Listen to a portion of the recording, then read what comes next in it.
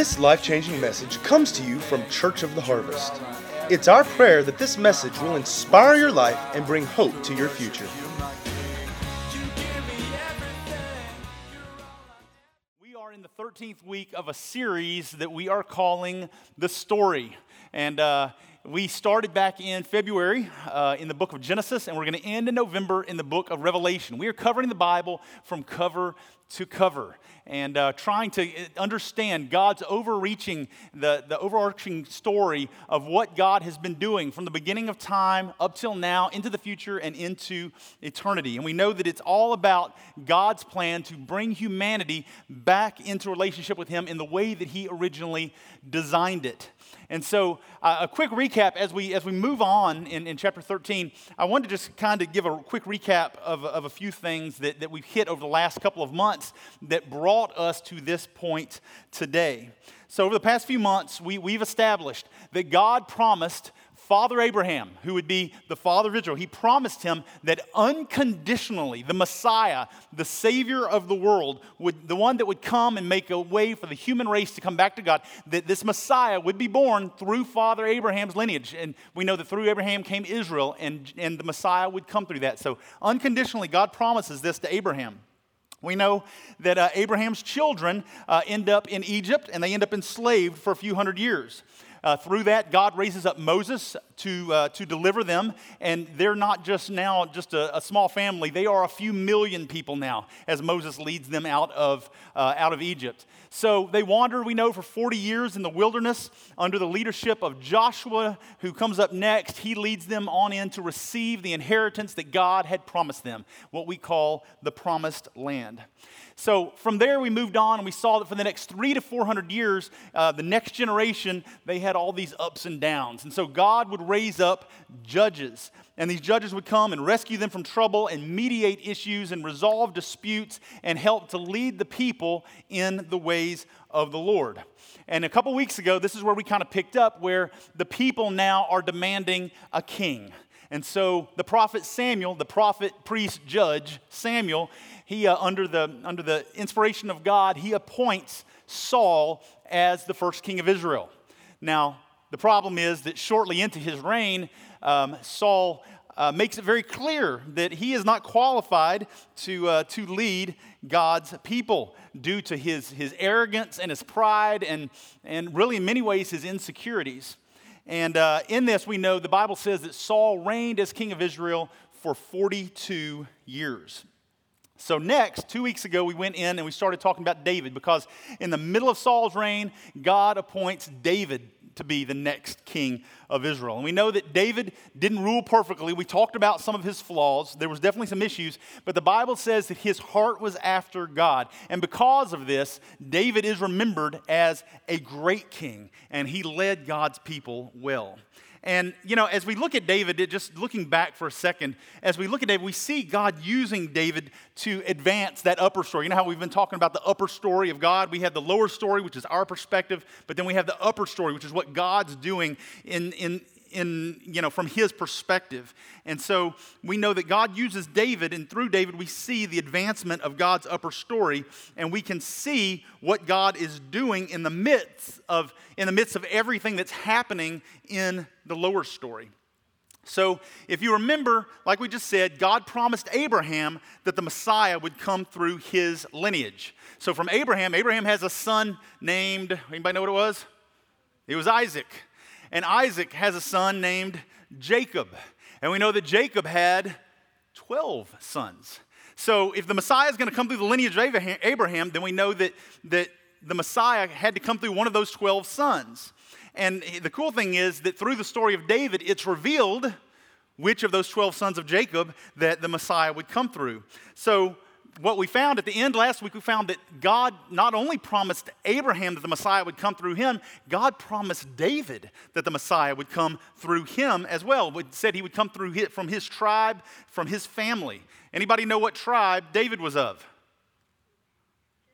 David was of the tribe of Judah. And we know that Judah was one of the sons of Jacob there. So the cool thing is that no matter what the human race did from this point onward in the lower story, Jesus, the Messiah, would come from the tribe of Judah of the family of David. And so, God's, up until this point, as we've been reading, God has been doing all these things, but really now, all God has to do to fulfill his promise is preserve the tribe of Judah and the family of David. And we'll see that over the next couple weeks as we continue to move forward. We'll see that's what God is doing. But this is also one of the first tests to determine whether or not somebody was actually the Messiah. I don't know if you know this or not, but in ancient times, around the time of Jesus, there were other people that claimed to be the Messiah. Well, this is actually the first test. Are they of the tribe of Judah and of the family of David? And, as I think about this, I don't know how many of you have started before. You decided, I'm going to read the New Testament. And so you start in Matthew. Well, guys, Matthew chapter 1 doesn't seem like a great place to start. Matthew chapter 1, many times we skip right over Matthew chapter 1. Why? Because it's genealogies. Every chapter, the whole chapter is full of names that you can't pronounce, and it just says so-and-so was the son of so-and-so, was the son of so-and-so, was the son, and it just goes on and on and on and on. And so many times we just skip right over that part. Here's the thing. It's actually really important. Now, I don't know that it's important for you to read it daily or anything like that, or to memorize the names or the pronunciations, because that doesn't matter so much. But really, what matters is that Matthew is verifying Jesus' claim as the Messiah. He's verifying that Jesus came from the tribe of Judah, of the family of David. And he verifies that with the very first chapter in the New Testament. It's verified, the first evidence that Jesus is the promised Messiah. This is also why you find in Luke chapter 2, you may remember that Caesar Augustus requires a census. And he wants everybody counted. So he tells everybody to go back to their hometown to be counted. And so we know that Mary and Joseph, as we read in the Christmas story, Mary and Joseph head to, what city was it? It was the city of Bethlehem. Well, interesting, they get back just in time for Jesus to be born, but interesting to see that what city was David born in? He was born in Bethlehem. Bethlehem was the city of David. It was the city where David's family was from and where they lived. And we know that Jesus' father, earthly father, David, was a descendant, Jesus' earthly father, Joseph, was a descendant of David. Thus, Jesus is part of that family and that line as well. And so this further proves Jesus being the Messiah, the anointed one, the one that everyone had been looking for a very, very long time, the one who had been promised all the way back in the Garden of Eden. This verifies his claim. So hopefully, through this recap, hopefully you see that God is weaving the lower story into the upper story. God is accomplishing his purposes. His plan to reconcile mankind back to himself is right on track. No matter what stupid stuff the human race does in the midst of all this, God is using it all, and God is right on target for exactly what he is planning to do in the midst of all this, to reconcile mankind back to him. So, if the Messiah, the Bible says the Messiah would sit on the throne of David forever. So, with that said, it makes sense that when David died, that one of his sons would take the reins of Israel, right? They would become the next king. And so David, we know, had several wives, and he had several sons. And you would think that, with our normal common sense, that God would have chosen the firstborn son of David as the next king to succeed him. But he doesn't. Like all of our other stories, God doesn't use the most likely candidate many times. Who does God end up using as the next king? If you've read chapter 13 this week, you know that it is his son Solomon. We know that Solomon was born to David by Bathsheba. And if you're wondering in your head, yes, it is the same Bathsheba, the same one we talked about last week, the same one that David had an affair with, the same one that David had her husband killed. The same Bathsheba bore the next king of Israel. And, that may seem kind of strange that God would choose her after all that had happened and transpired. Not that it's necessarily her. I mean, it would really fall on David. But you would think that there would be a better choice in the midst of this. Not the son that came forth from a relationship that started in adultery, But that's exactly who God uses. And I think that's really pretty cool because, as I've said for the last couple weeks, it reminds us that our bad decisions don't have to be the end of our story. God can still use us. God can take the mess that we make and He can turn it into something absolutely brilliant and absolutely beautiful. And so this is where we find ourselves this week. We find ourselves in chapter 13 of the story. And as I said, the story is if you're new with us, it's just an abridged copy of the Bible that we're following through. And so chapter 13 is about the life of Solomon. So for a few minutes, I want us to dig into kind of the lower story and talk about Solomon's life and kind of go forth from there. And if you did read this week, you know that right from the beginning, God asks a question of Solomon, and Solomon has an important decision to make. And that's where we're going to start. If you're using your Bible, you can turn to 1 Kings chapter 3. If you have the story, you can turn to page 176, or you can follow along on the YouVersion Bible app. But we're going to read quite a few verses here. Bear with me for just a minute. We're going to read verses 4 through 14. And remember here, King David has just died. Solomon had been anointed king of Israel. He's just been crowned. And here's what happens in 1 Kings chapter 3, verse 4. It says, the king, Solomon, went to Gibeon to offer sacrifices, for that was the most important high place. And Solomon offered 1,000 burnt offerings on that altar. At Gibeon, the Lord appeared to Solomon during the night in a dream. And God said, ask for whatever you want me to give you. Solomon answered, you have shown great kindness to your servant, my father David, because he was faithful to you and righteous and upright in heart. You have continued this great kindness to him and have given him a son to sit on his throne this very day. Now, Lord my God, you have made your servant king in place of my father David. But I am only a little child, and I do not know how to carry out my duties. Your servant is here among the people you have chosen, a great people, too numerous to count or number. So give your servant, Solomon, a discerning heart to govern your people and to distinguish between right and wrong. For who is able to govern this great people of yours? Verse 10 says, the Lord was pleased that Solomon had asked for this.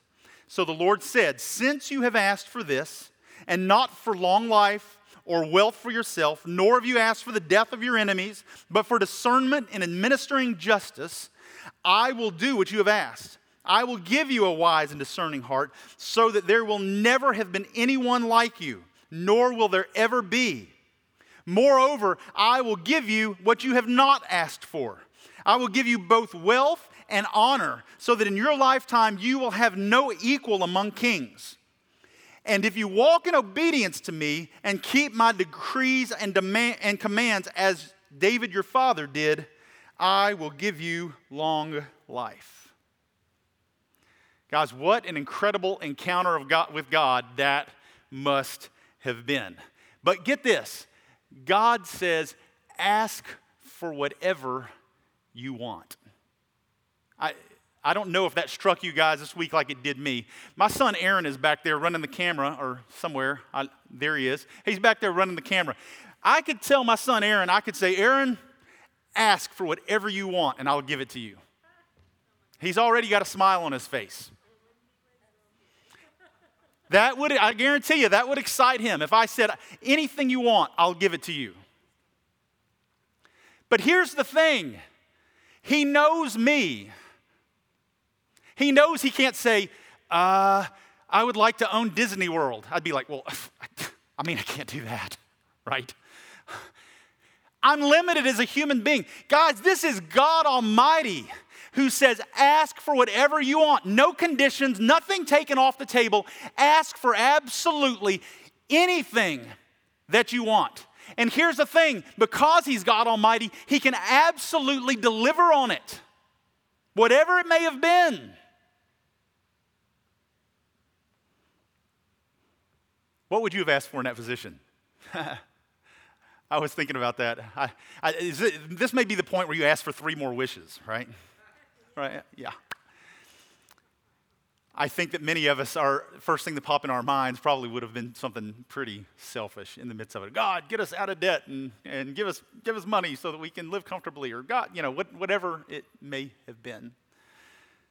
Solomon asks for wisdom, it says, so that he can rule God's people well.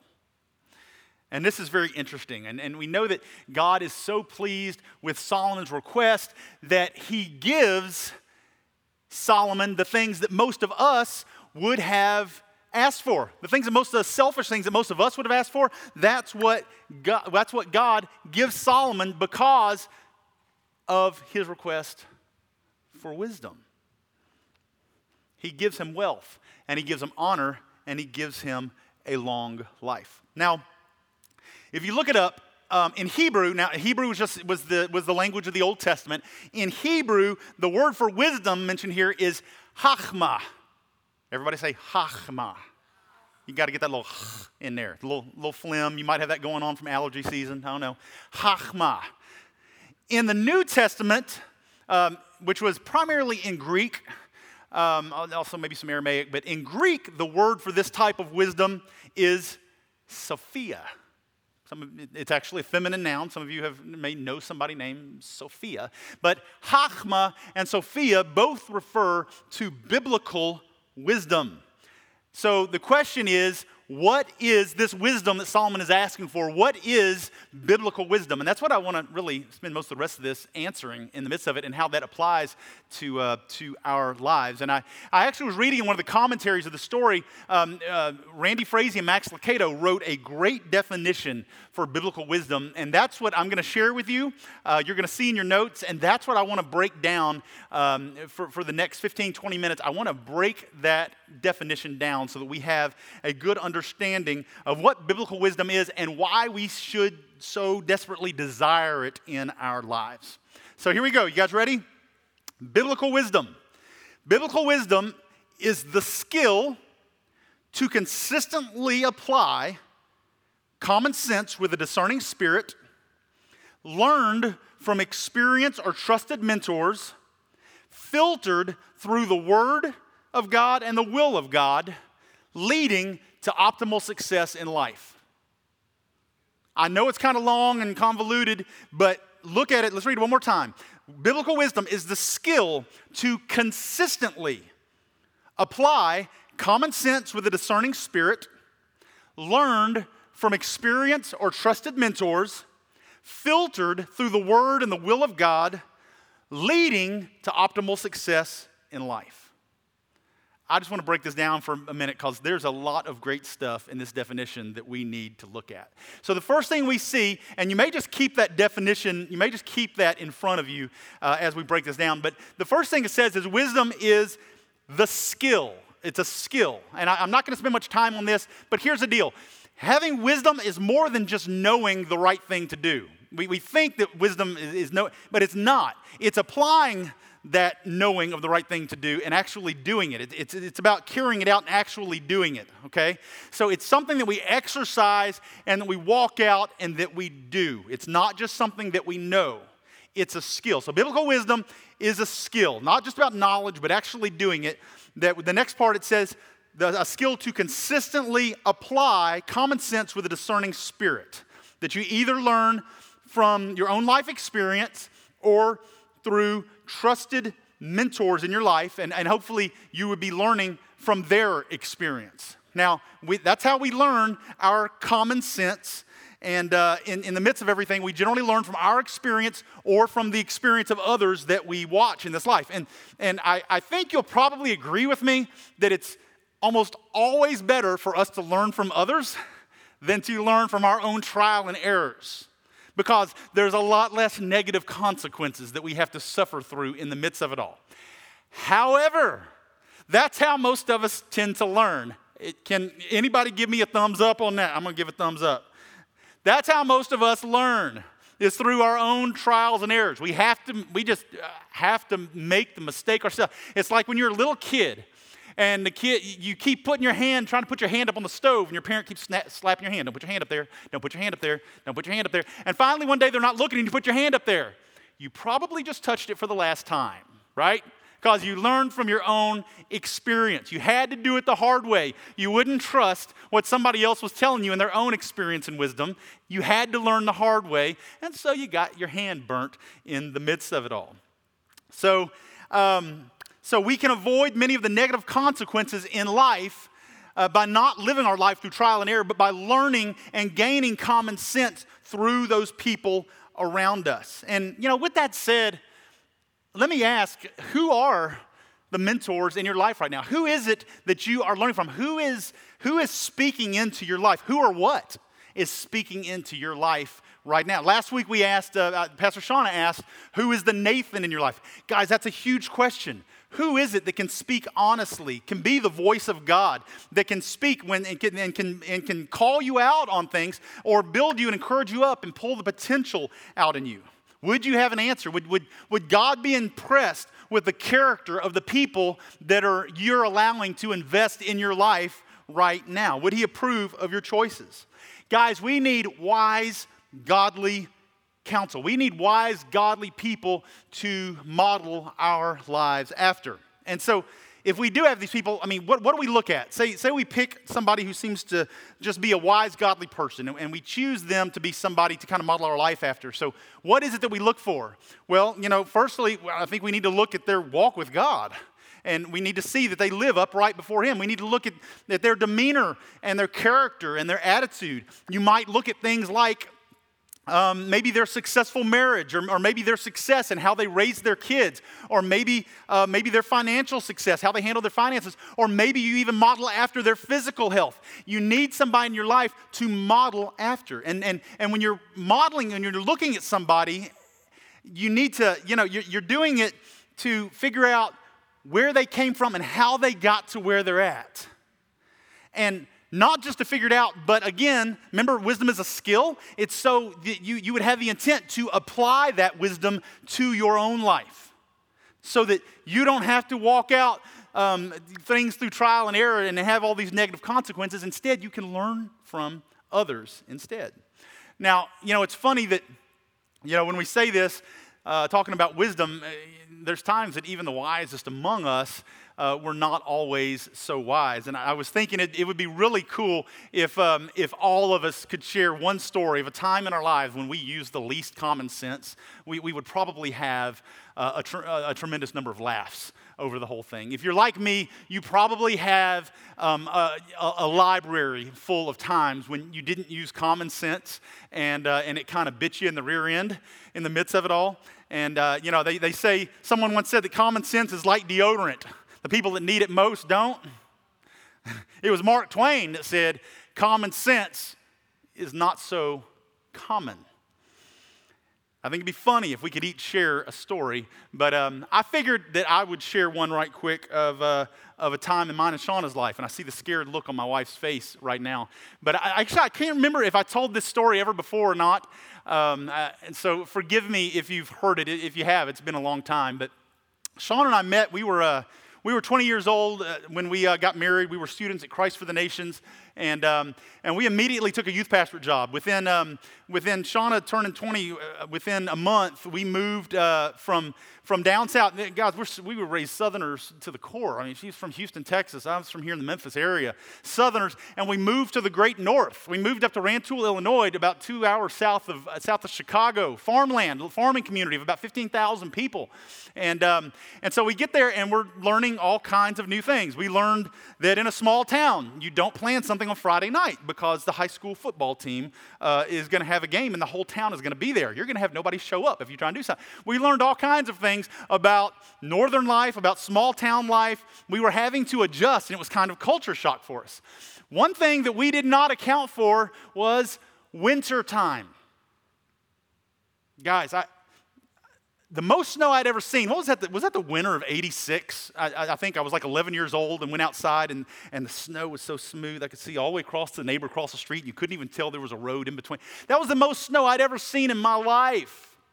I had no idea what I was getting into moving up north. So Sean and I had been up in Illinois for just a little while, and we're learning some things, but we didn't always take people's advice. So we heard the first big snowstorm was coming in. And it was coming in on this certain day, and we waited until that day and was like, you know what, we got to go to the store. And to go to the store, we have to drive to Champaign, which is about 14 miles away, Champaign, Illinois. And so that day, we know the storm is coming in. We know we got several hours. And you know what I'm thinking? It's just a snowstorm. It'll be really cool. I want to see some snow and whatever. And so we drive down to Champaign, and we do some shopping. On the way back, I take some back country roads instead of going and getting right on the interstate. We're on a little country road. And guys, it starts snowing hard. We hit whiteout conditions. I don't know if any of you Southerners know what whiteout conditions are, but truly, it's like somebody paints the outside of your windows white. You can't see anything. And I'm doing about 5 miles an hour, and I'm looking for the yellow line. I'm on a little 2-lane country road, and I'm looking for the yellow line in the middle, and I can only see about a foot of it. And I'm driving real slow, watching that yellow line, and we got 14 miles to go to get home. And we passed somebody that was in a ditch, and I'm thinking, oh, big dummy, got stuck in a ditch. There's somebody there in a 4-wheel drive trying to pull them out, a 4-wheel drive truck, trying to pull these people out of the ditch, and I'm thinking, oh, they don't know how to drive. And it clears up a little bit, and so I speed up, and snow's blowing across the road, and I think it's just snow blowing across the road, don't realize there's actually a snowdrift right in front of us. And next thing I know, bam, we hit it, and our car is on top of a snowdrift. Tires all spinning, whatever else. In the middle of the country, guys, we didn't have cell phones. Nobody knew where we were. We're in the middle of nowhere, where we were outside of town in the country, and it's whiteout conditions. Now, let me tell you, I was wearing like a hoodie and a pair of jeans and tennis shoes. I was a Southerner. I thought that's how you dress for winter. I was wrong. I had been told differently. But I thought, it's just cold. I can deal with it. I had to get out of that car because I thought the only thing I know we can do is I got to go truck back down the road and see if I can find that person who was in the ditch and that guy who was hauling them out. And so I get out and I'm walking down the road and I'm walking on top of that yellow line in the road because it's all I can see because it's whiteout conditions. And the wind's blowing so it was cold. I cannot express to you how cold it was. Wind was blowing so hard. Remember, it was cornfields and stuff.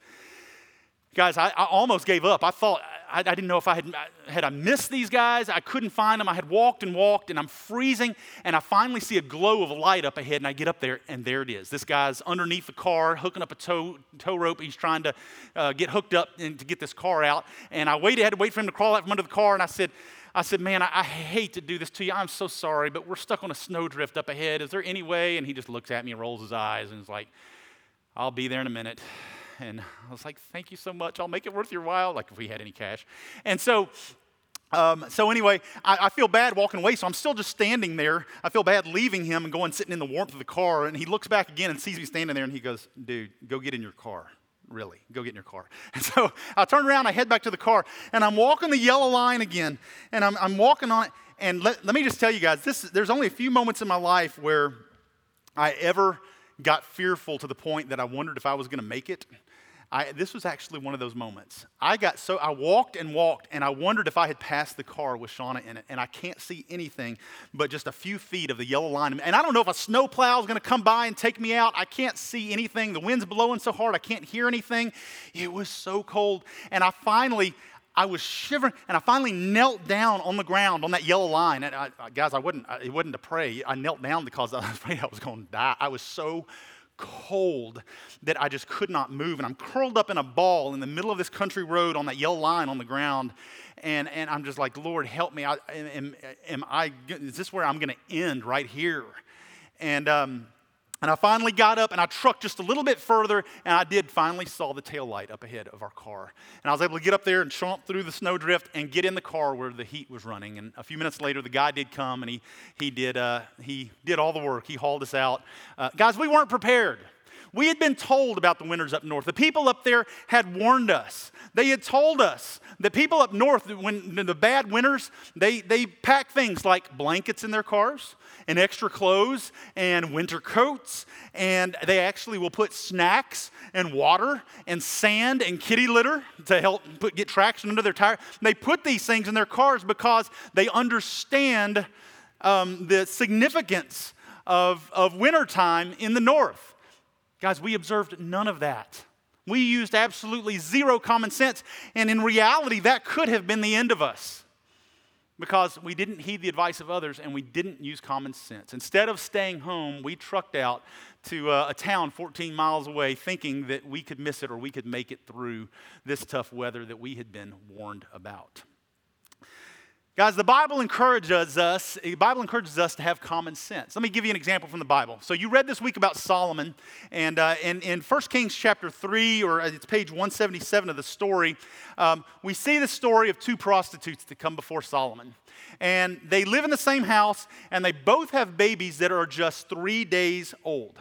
Now, the first woman claims that the other woman accidentally smothered her baby during the night and that it was dead, and that she went and she switched their babies in the middle of the night, right? She took the live one for herself, hoping the other woman would never know and would think that her baby was dead, right? So who in the world is Solomon to believe? This one woman is claiming that the live baby is hers. Now, Solomon wasn't there. He didn't know. He had nothing to base this on.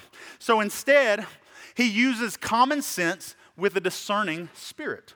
Now we know the way he does this. He orders one of his guards to grab a sword, says cut the baby in half and give an equal share to both women. We know that the first mother said, okay, that's fine.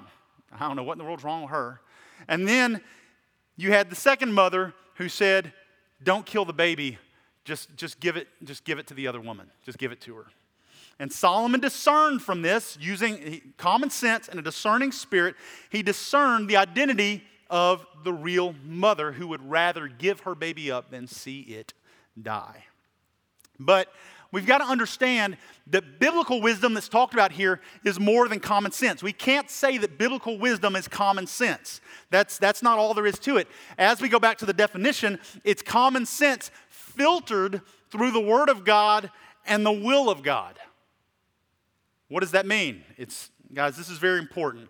Isaiah tells us that God's ways are higher than our ways. So this means that wisdom to us, wisdom in the lower story life, wisdom to us, what seems like common sense, may not always be wisdom from God's perspective in the upper story.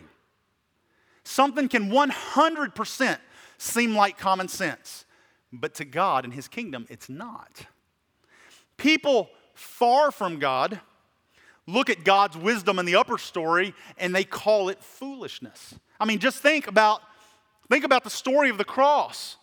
Many would look at the story of the cross and call that foolishness. And the thing is, if you don't understand what God is doing, if you don't understand His plan, if you don't understand the dynamic of how things are progressing through history up until the cross, then you're going to look at Christianity and its progression, and you're going to think that it's foolishness. And if you think about it from a worldly perspective for a minute. You got all this stuff that happens in the Bible, and then suddenly 2/3 of the way in, the main leader comes on the scene. He lives 33 years and he dies. And that's how God saved the world. Does that make any sense whatsoever to worldly, conventional wisdom? Of course not. But the thing is, we can't rely on lower story common sense. We want it to be filtered through the Word and the will of God. We want to understand God's upper story wisdom and will. So that's why the person who is wise grabs a hold of the Word of God and won't let go of it, and listens to the voice of the Holy Spirit and gets divine supernatural insight and allows God to lead their life through it.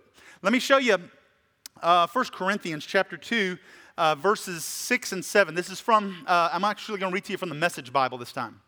It says, "We, of course, have plenty of wisdom to pass on to you once you get your feet on firm spiritual ground. But it's not popular wisdom. It's not the fashionable wisdom of high-priced experts that will be out of date in a year or so. God's wisdom is something mysterious that goes deep into the interior of His purposes. You can't find it lying around on the surface. It's not the latest message, but it's more like the oldest, what God determined as a way to bring out the best in us long before we ever arrived on the scene." Guys, this is the kind of wisdom that Solomon tapped into. This is the kind of wisdom that was imparted into him. And I'll give you an example of Solomon's wisdom right quick. So in Proverbs chapter 3, verses 9 and 10. We know this is Solomon speaking. It's page 180 in the story. Here's something that Solomon, God said, the wisest man who ever lived. This is what he said. He said, honor the Lord with your wealth, with the first fruits of all your crops. Then your barns will be filled to overflowing, and your vats will brim over with new wine.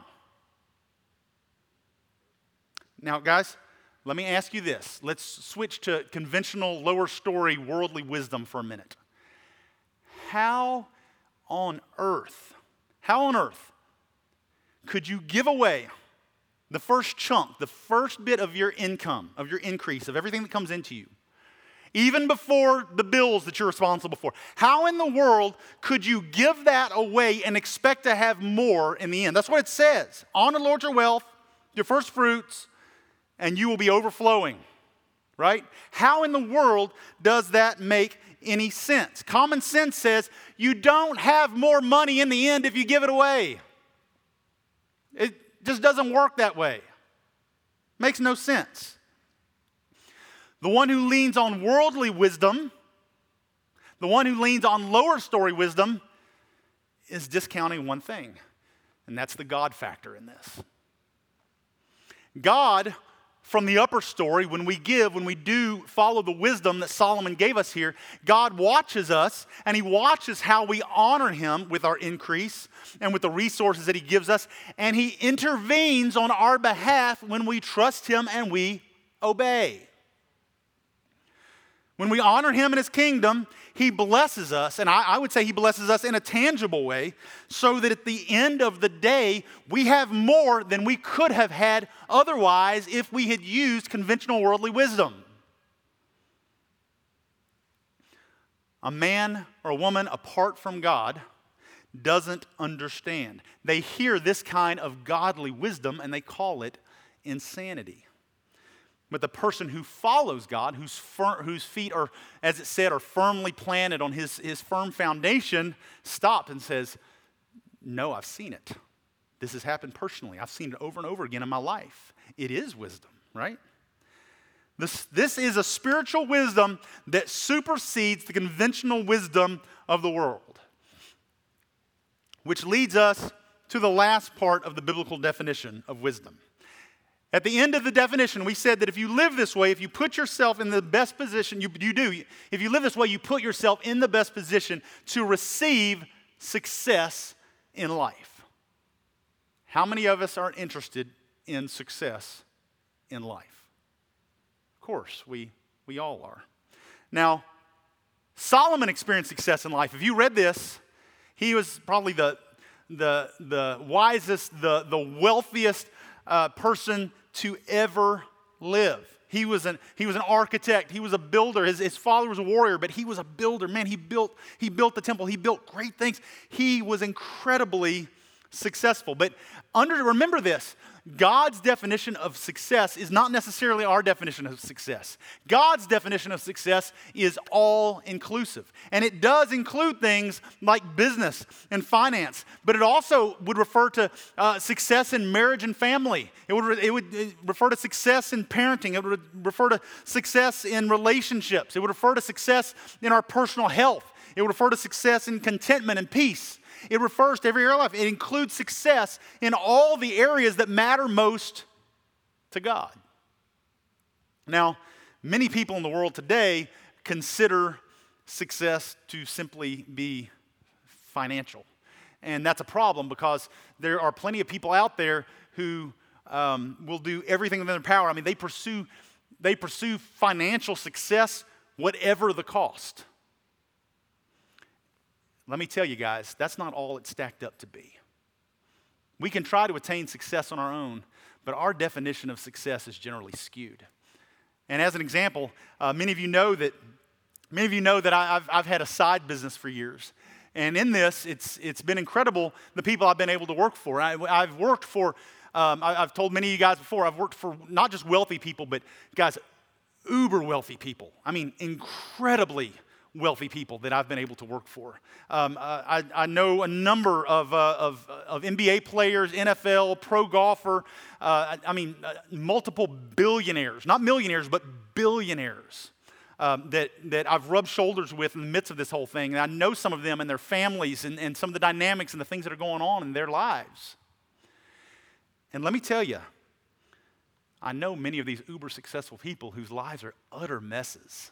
I mean, absolute train wreck. They pursued success, whatever the cost, and they got what they wanted, but it wasn't what God intended. And their life ended up being a train wreck. And, you know, I think about it. Many of these people, not all of them, some of them are very godly, but some of them are absolutely miserable in this life. Now, I guess if I had the choice, I'd rather be wealthy and miserable than poor and miserable, just to be honest. But the reality is, if you look at it, usually the people who are poor and miserable have an easier time making it back to the Lord because they don't have other things to put their trust in. They kind of hit rock bottom more quickly, and so they're able to find their way back to the Lord many times more easily than otherwise. But God calls us as His people. He calls us to set our sights on something higher, on a success that's more than finances, success in all areas of life. Let me give you the definition of biblical wisdom again as we start to close. Biblical wisdom is the skill, remember we apply it, to apply common sense with a discerning spirit that we learn through our experience or through trusted mentors, that we filter through the Word of God and the will of God, I would say by the Holy Spirit, leading to optimal success in life. Now, here's one thing we may forget about. There's a condition in all this. Let's go back to Solomon for just a minute. God told Solomon that this would all work out for him. What would work out? Not that he would just be wise, not that he'd be wealthy, that he would have success in every area of life. God promised Solomon that he would have success in every area of life as long as he walked in this wisdom. As long as he walked it out. And guys, he did for the first part, right? And then he gets off track and kind of bites it, man. I mean, he kind of blows this whole thing up. What does he do? Firstly, we know that he keeps adding wives to his harem. The Bible tells us, let's see, in 1 Kings chapter 13, we're told that he had 700 wives and 300 concubines. Concubines, basically a legal mistress, okay? He basically had 1,000 wives. Now, that's about 999 too many, right? But here's the thing. That's not even really the main issue. Do you know that actually that could almost seem wise from a worldly perspective? Him having 1,000 wives, it could almost seem wise from a godly perspective because the Bible tells us that Solomon was forming political alliances. One of his very first wives was the daughter of the Pharaoh of Egypt. What does this look like? Basically, a king marries the daughter of another king, allowing him to attain influence that he wouldn't have otherwise had. Kind of makes sense in the midst of the whole thing. Have a period of peace and get along with everybody and, whatever it may be. Here's the problem, though. These women worshiped foreign gods. And eventually they talked Solomon into building temples for their gods as well in Israel and worshiping these gods. And Solomon got his eyes off of the Lord. And we know that this was a violation of the first commandment. You shall have no other gods before me. Guys, I guarantee you Solomon had the 10 Commandments memorized. He knew them. He knew this. Even more so, in 1 Kings chapter 9, God had warned Solomon of this very thing. He told him, God knew what Solomon was capable of, and so he gives him a heads up in advance. That's our loving God. When it comes to biblical wisdom, Solomon ended up making foolish decisions in the end. And I'm not going to go there now, but as we'll see next week, it ends up dividing the whole nation as a result. There's consequences for our bad decisions. One more thing I thought of in this that we can learn from Solomon is that this kind of wisdom is something that we ask God for. We have to ask for. It's not automatic. It's not something that we can get on our own. It involves the Holy Spirit leading us. So obviously we have to be a follower of Christ. And so it involves the Holy Spirit giving you discernment and insight into the things of God. Solomon asked for this wisdom, and God gave it to him. And we know that this wisdom served him well throughout his life as long as he followed it. As long as he followed it, he was incredibly successful. You might say the most successful person ever, until he stepped away from that wisdom. But here's the cool thing I want to close with. The same invitation that Solomon had, we have. If you look at James chapter 1, verse 5, it says, if any of you lacks, what? Wisdom. What should you do? It says, you should ask of God, who gives generously to all without finding fault, and it will be given to you. If you lack wisdom, ask God, He will. Doesn't say maybe. Doesn't say 2/3 of the time. He will give it to you. Guys, you may be facing a major decision in life. You might be desperate for insight and direction. It may be that you just need a different perspective, and that with what all is going on in the world right now, and maybe maybe you've lost your job, whatever it may be, and you just feel like misfortune has come upon you, and you just need a different perspective and insight. Guys, this applies to you. This applies to you. Doesn't matter what you're walking through. Doesn't matter where you've come. This is an opportunity for God to show Himself strong on your behalf and to accomplish His purposes through your life. So why wouldn't we make the decision to take God up on His promise to give us supernatural wisdom in our lives? And I kind of want to close with this. I want you to remember, if you're going to ask Him for wisdom, you've got to be all in commitment and in faith. You can't say, God, I want your wisdom. Please fill me. Please give me this supernatural wisdom. And then, tomorrow say, hey, God, I'm going through this. I need your best idea. And then I'm going to compare it to my best idea, and then I'm going to compare it to the ideas of those around me, and then I'm going to compare it to the ideas I'm hearing on TV from Dr. Phil and Steve Harvey, and then I'll pick the best idea and go from there. It's not the way it works. We have to be all in. So let's read it again real quick. James chapter 1, verse 5 says, if any of you lack wisdom, you should ask of God, who gives generously to all without finding fault, and it will be given to you. Look at verse 6. But when you ask for what? Wisdom. But when you ask, you must believe and not doubt, because the one who doubts is like a wave of the sea blown and tossed by the wind. That person should not expect to receive anything from the Lord. Such a person is double-minded and unstable in all they do. Guys, there's a level of faith that we put into that as we ask God to deposit wisdom, that supernatural wisdom in our lives. Guys, your bad decisions don't have to be the end of your story. It doesn't matter what you've walked through and how bad things have been or how much misfortune you've come upon in life. It does not have to be the end of your story. You can go all in. God gives you the opportunity, if you're willing to go all in, if you're willing to trust Him, to simply ask Him for the wisdom to walk through whatever this life throws your way. And it says, He will give it to you. What is wisdom?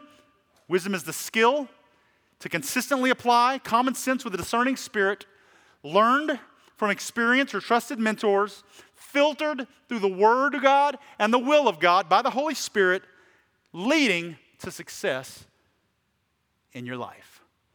Again, who wants to be successful in this life? We all do. Then we need to apply wisdom in Jesus' name. Amen? I'm going to get the worship team to come up as we close here in just a second, and I want you guys to just kind of put yourself in a position of worship for just a moment. And I want to talk about wisdom, but before I go to that, I as always, if you're watching with us, we've got about 90 families online watching with us right now. If you're on there right now, or maybe you're watching later, the most important thing is you've got to make Jesus the Lord of your life. That's the first step. You can't have this biblical wisdom. You can't have this supernatural wisdom if you have not committed your life to Jesus. What does that mean? It means that we recognize that we're lost in our sin, that we're separated from God, and there's nothing, we can never do anything to be good enough to get back to Him. But God knew that, and so He sent His Son Jesus to live a perfect life,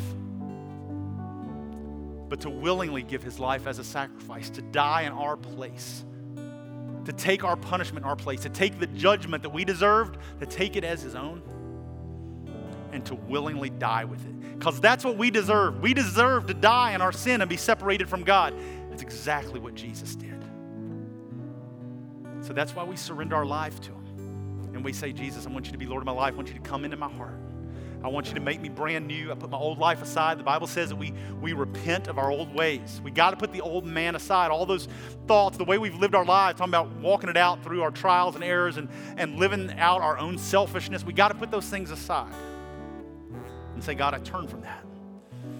I make the decision to do things Your way and not my way from now on. And God, I trust You to lead me and to guide me. And I believe that You're going to take this mess of a life that I've made, you're going to turn it into something beautiful. So if that's you and you're there in your home or your car or your breakfast table, whatever it may be, and you've never surrendered your life to Jesus, I want you to take this very moment. Don't wait another day. Don't wait another hour. Make the decision right now. And I just invite you to pray something like this. Just say, Dear God, I recognize I'm lost in my sin. I've made a mess of my life trying to figure things out on my own. I've been so selfish and self-absorbed. But I thank You that Jesus came, that You sent Your Son to make a way for me to come back to You. Thank You that He lived that perfect life. And I thank You that He died that death in my place. Jesus, I ask You to be Lord of my life. I ask You to come into my heart. I ask You to lead me and guide me. I repent of my sin. I repent of the way that I've lived. I don't just say I'm sorry. I turn from it. I turn my back on my old life, and I choose to follow You from this point onward. And I choose to never look back in Jesus' name.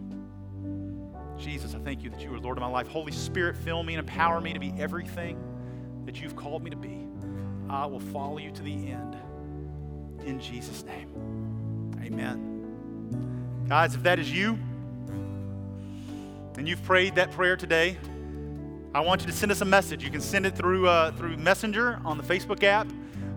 You can jump to the connection card. You can fill it out again and put it down in the prayer request part, or there's a thing where you can check, I've surrendered my life to Jesus. And what we'll do is we'll put somebody in contact with you. We'll have somebody give you a call or shoot you an email to talk to you, get a little information from you, pray with you, and kind of give you a little direction and some next steps in the midst of all this.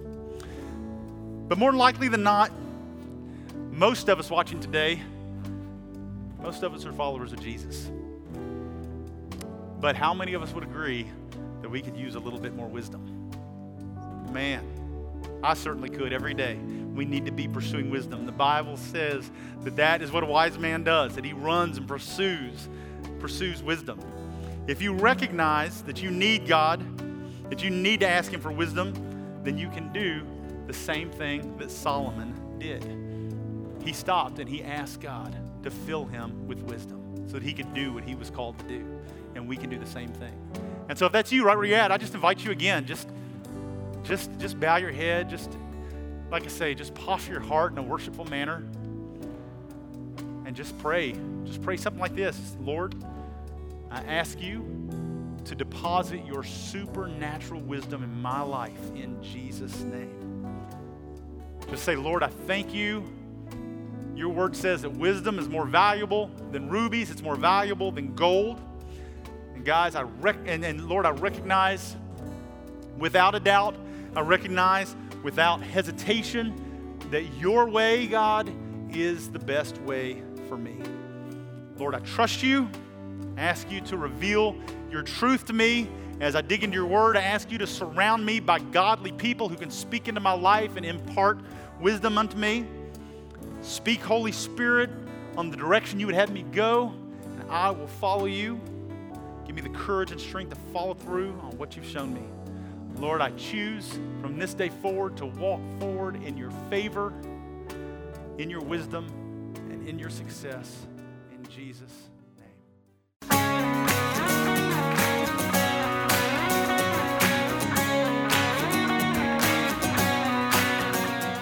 If you'd like to get more information about resources from Church of the Harvest, please check out our website at midsouthharvest.org. You may also contact us by phone at 662-890-1573 or toll free at 866-383-8277.